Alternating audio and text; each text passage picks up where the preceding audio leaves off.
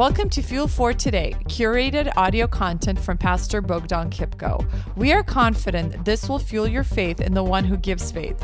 If you have breath in your lungs, God has a plan for your life, a plan that is far better, bigger, and immensely more than anything you have ever imagined.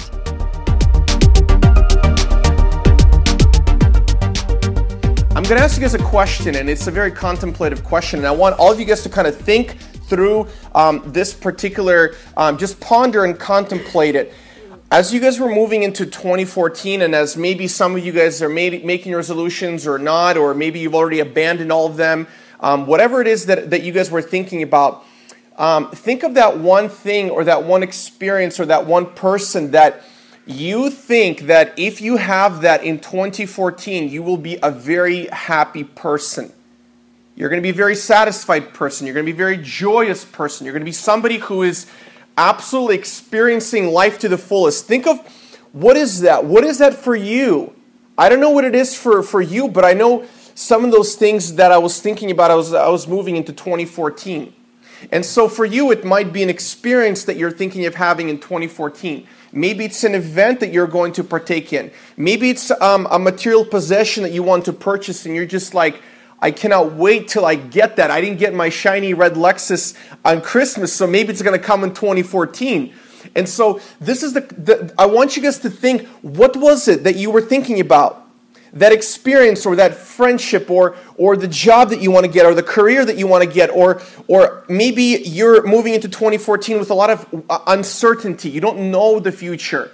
You're very perplexed about the future. You don't know what it holds, and you're coming into this year and you're very, very confused, and you're thinking, man, if I just had that one thing, if I just was with that one person, if my bank account was this particular balance, if my car was this particular year, my life would be complete. You know, if we're really honest with ourselves, every single one of us had something like that. And it's going in through our mind right now. And the reason that we're starting with Colossians, the reason that we're starting with Jesus plus nothing equals everything is I want to prove to you with the Bible, from the Bible, that anything you could have thought of, it cannot bring you such pleasure and such joy and such satisfaction than what Jesus can bring. And that's the entirety of this particular letter that Paul wrote to the Colossians. To the Colossians. Now, here's what is going on with this particular letter. This is a church that was not planted by Paul. We know Paul was a church planter. Paul was a writer. He wrote 13 books of the New Testament. But this particular church was not planted by Paul. However, it was planted by somebody who became a believer when Paul was preaching the gospel to the Ephesians in Ephesus. And if you guys remember when we talked about the Ephesian church, Paul was very heavily involved in that. And so there was a guy named Epaphras who believed the gospel, who was saved by grace through his faith in Jesus, and then he traveled about 100 miles to the city of Colossus, which is where this particular text is taking place. So Ephesus and Colossus is about 100 miles apart. So this guy named Epaphras goes back to Colossus, believes in Jesus, and he's like, look, I'm going to plant a church. And that's exactly what he does. He plants a church there. And the church is very young, it's very small, it's thriving. And here's the interesting thing about this particular city. Colossus is not a very influential city. If you guys remember when we talked about Ephesians, we talked about Ephesus was like an LA or like a New York, a very central metropolis which is basically influencing the entirety of the culture. Colossus was not like that. It was a very small, very obscure city, not known much. And what happened was there was a particular road that went through the city, a traveling road for merchants. And when that road was actually changed, Colossus lost even more of its meaning. But in this particular city, there's a church, very small church that's planted by a guy named Epaphras. Now, here's what's happening. Paul wrote the letter to the Ephesians and also the letter to the Colossians from a jail cell in Rome. And when Paul was in this particular jail cell in Rome, he actually had the ability to have visitors come to him and to visit him. And so here's this guy, Epaphras, and he realizes that there's something wrong. There's something happening in the church of Colossus that is threatening the gospel. And this particular letter, even though it was written thousands of years ago, it's very much applicable to our day and age today, and we're going to talk about that. So let me ask you a question. If you found some sort of imminent danger, and you knew that the people around you, your friends or your family, was in imminent danger of their life, how far would you travel without a plane or a car or any moving transportation that you and I are used to? How far would you travel to let somebody else know about it? Well, our friend Epaphras, who planted this church in Colossus, found it worthy enough to travel over 1,000 miles to go to Rome. And why would he want to go to Rome? Because the Apostle Paul was there. And the Apostle Paul was like their spiritual father. And the reason that Epaphras even believed in the gospel, because Paul preached it, he believed it, and now he realizes there's these issues that are going on in the church in Colossus. And so Epaphras goes on this long journey, over 1,000 miles, to visit Paul in Rome. When he gets there, he tells Paul all the different things that are going on. And so Paul pens this particular letter and sends it off to Colossus. Now, this letter is talking about the preeminence of Jesus Christ. Now, when we talk about Paul and we talk about what he does with the gospel, we're looking at a guy who was a murderer turned martyr. Apostle Paul is this towering figure in history. A guy goes from killing Christians to creating Christians.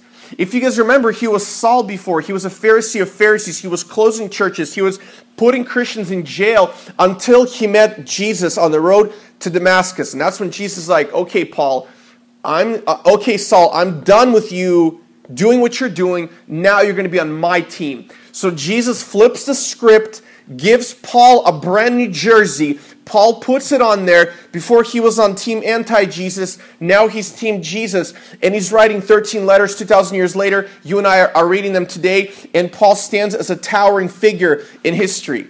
And you know, these 13 letters that Paul wrote, Colossians, which is one of them, it is such a treasure that even if you and I got one letter from Paul, pick any letter, it would be enough for us. We wouldn't be able to plumb the depth of how amazing Paul is and what he writes about in terms of Jesus. And the great thing about Paul is that, if you remember, he was shipwrecked, he was beaten, he was arrested, he was persecuted. A whole bunch of different difficulties happened to him. As you and I start 2014, difficulties are not an if, it's a when. They're inevitable. But here's the crazy thing about Paul. Every time a difficulty happened to Paul, he found it as an opportunity to advance the gospel. Every single time he went to jail, every single time he was persecuted, every single time he was oppressed, every single time he had no food, no clothing, no shelter, people rejecting him, people oppressing him, people reviling him, every single time, you know what he said? He's like, I'm in a difficult situation. It's time again for the gospel to be real and alive in my life. Every single time Paul went through a difficult situation, he pressed into the gospel, and it was an opportunity for him to see how much more real Jesus is than he ever thought before. And that's my goal in my life and in your life in 2014. As we go into this particular text, every difficult opportunity, every frustration, every uncertainty, every even catastrophe that you and I are going to change, it's an opportunity for you and me to say, you know what? I want to see the gospel more clearly. I want to love Jesus more passionately. I want to share him with other people more faithfully. And that's exactly what the author of this particular epistle did. And so here's the issue that was happening in the city of Colossus. These people believed in the gospel, believed in Jesus, and were going fine. And then people crept into the church and started adding things, okay?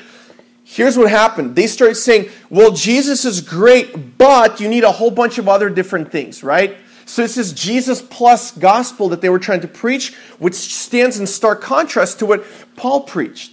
So people were saying, it's Jesus plus these traditions that you guys have to follow, and then you're going to be accepted by God. It's Jesus plus good behavior, and then God will love you. It's Jesus plus these rituals that come from Eastern mysticism that you guys have to follow, and then God will love you. It's Jesus plus a bunch of Jewish rituals and a bunch of holidays that you have to observe, and then Jesus will love you. And so what happened was this false gospel crept into the church, and this letter is a direct response to the church in Colossus to say that nothing else will satisfy your desire for success and for pleasure and for satisfaction more than Jesus will in his particular gospel. And it's a proven thing. And it's proven in this particular context. And so what happened in Colossus, which is very much happening in our world today, is we're bombarded by promises of salvific character, which means that when you and I go out into this world, mass media and culture and Hollywood, maybe our employers, maybe our coworkers, maybe our unbelieving friends, we're bombarded by these particular messages that are saying, do this and you're going to be happy. Look like this and everyone will love you. Have this amount of money and then you'll be accepted. Drive this particular car and then you'll be happy. Eat this particular food and you'll get a six-pack. All these different types of promises are bombarding us every single day. And here's the thing. Here's the one underlying notion among all these different promises. They're offering us a salvation. But here's the problem. All those things will crumble under the weight of our desire to be satisfied, because nothing can fulfill us more than Jesus Christ. And that's what's happening in this particular church. So go with me to Colossians chapter 1. We're going to be in the first two verses today. And here's how Paul starts this particular letter. Here's what he says. He says, Paul, he obviously introduces himself because the church didn't really know him well. Paul, an apostle of Christ Jesus, by the will of God, and Timothy, our brother. Timothy was most likely his secretary that was writing for him. To the saints and faithful brothers in Christ at Colossus, grace to you and peace from God our Father. Now here's what Paul is saying. Paul is saying, I'm writing this particular letter to you. And he's saying, I'm an apostle of Christ Jesus. Paul is not saying, look, hey guys, I know you receive a lot of letters, and this is another type of letter that I want you to read and probably forget the minute after you check it. Not at all. Paul says, I'm an apostle of Christ Jesus. Paul is basically positioning his authority that he's writing from Jesus Christ, and that the words that he's saying are so important that people must listen to what he has to say. Not only that, but Paul says, I'm an apostle sent to you to write this particular letter. And I love the way that Paul says, by the will of God. Paul says, the letter I'm writing to you, it's the will of God. God wanted that to happen. And here's what I want to say to every single one of us sitting here listening to this today. You are not an accident. The reason that you're sitting in this particular building, listening to this particular text, on this particular day in the history, is God ordained. God knew that. God had a plan. God put you in this particular time frame in history to fulfill a particular purpose. It is not a coincidence that you came to church today. It is not a coincidence that you heard of the Slavic church. It is not a coincidence that you're listening to Colossians chapter 1, verses 1 and 2. It's not a coincidence that you're listening to this message that Jesus plus nothing equals everything. You know what else is not a coincidence? Is we're sitting right here on Earth in the midst of this crazy solar system that is spinning at over 1,000 miles a minute. I hope my astrology is right. An hour. Thank you. Thank you for Wikipediaing that. And it's not a coincidence that this is something that you and I are experiencing. It's the will of God. And so when you're thinking of your life in general, and you're thinking about your job and your career and your relationships and your community group, even your health or your financial situation or whatever it is, it's not a coincidence. God works all these things in His unique purpose to fulfill His unique plan in your unique life. So you and I are on mission, and the goal for us is to realize what this mission is. And the mission is for us to be satisfied so much in Jesus that nothing else gives us more pleasure than that.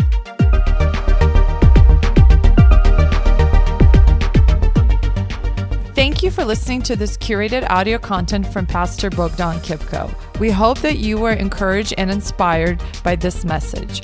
Bogdan is personally convinced that whatever fills your mind fuels your life. It is his life goal to help you faithfully follow Jesus. For more information, please visit fuelforlife.tv.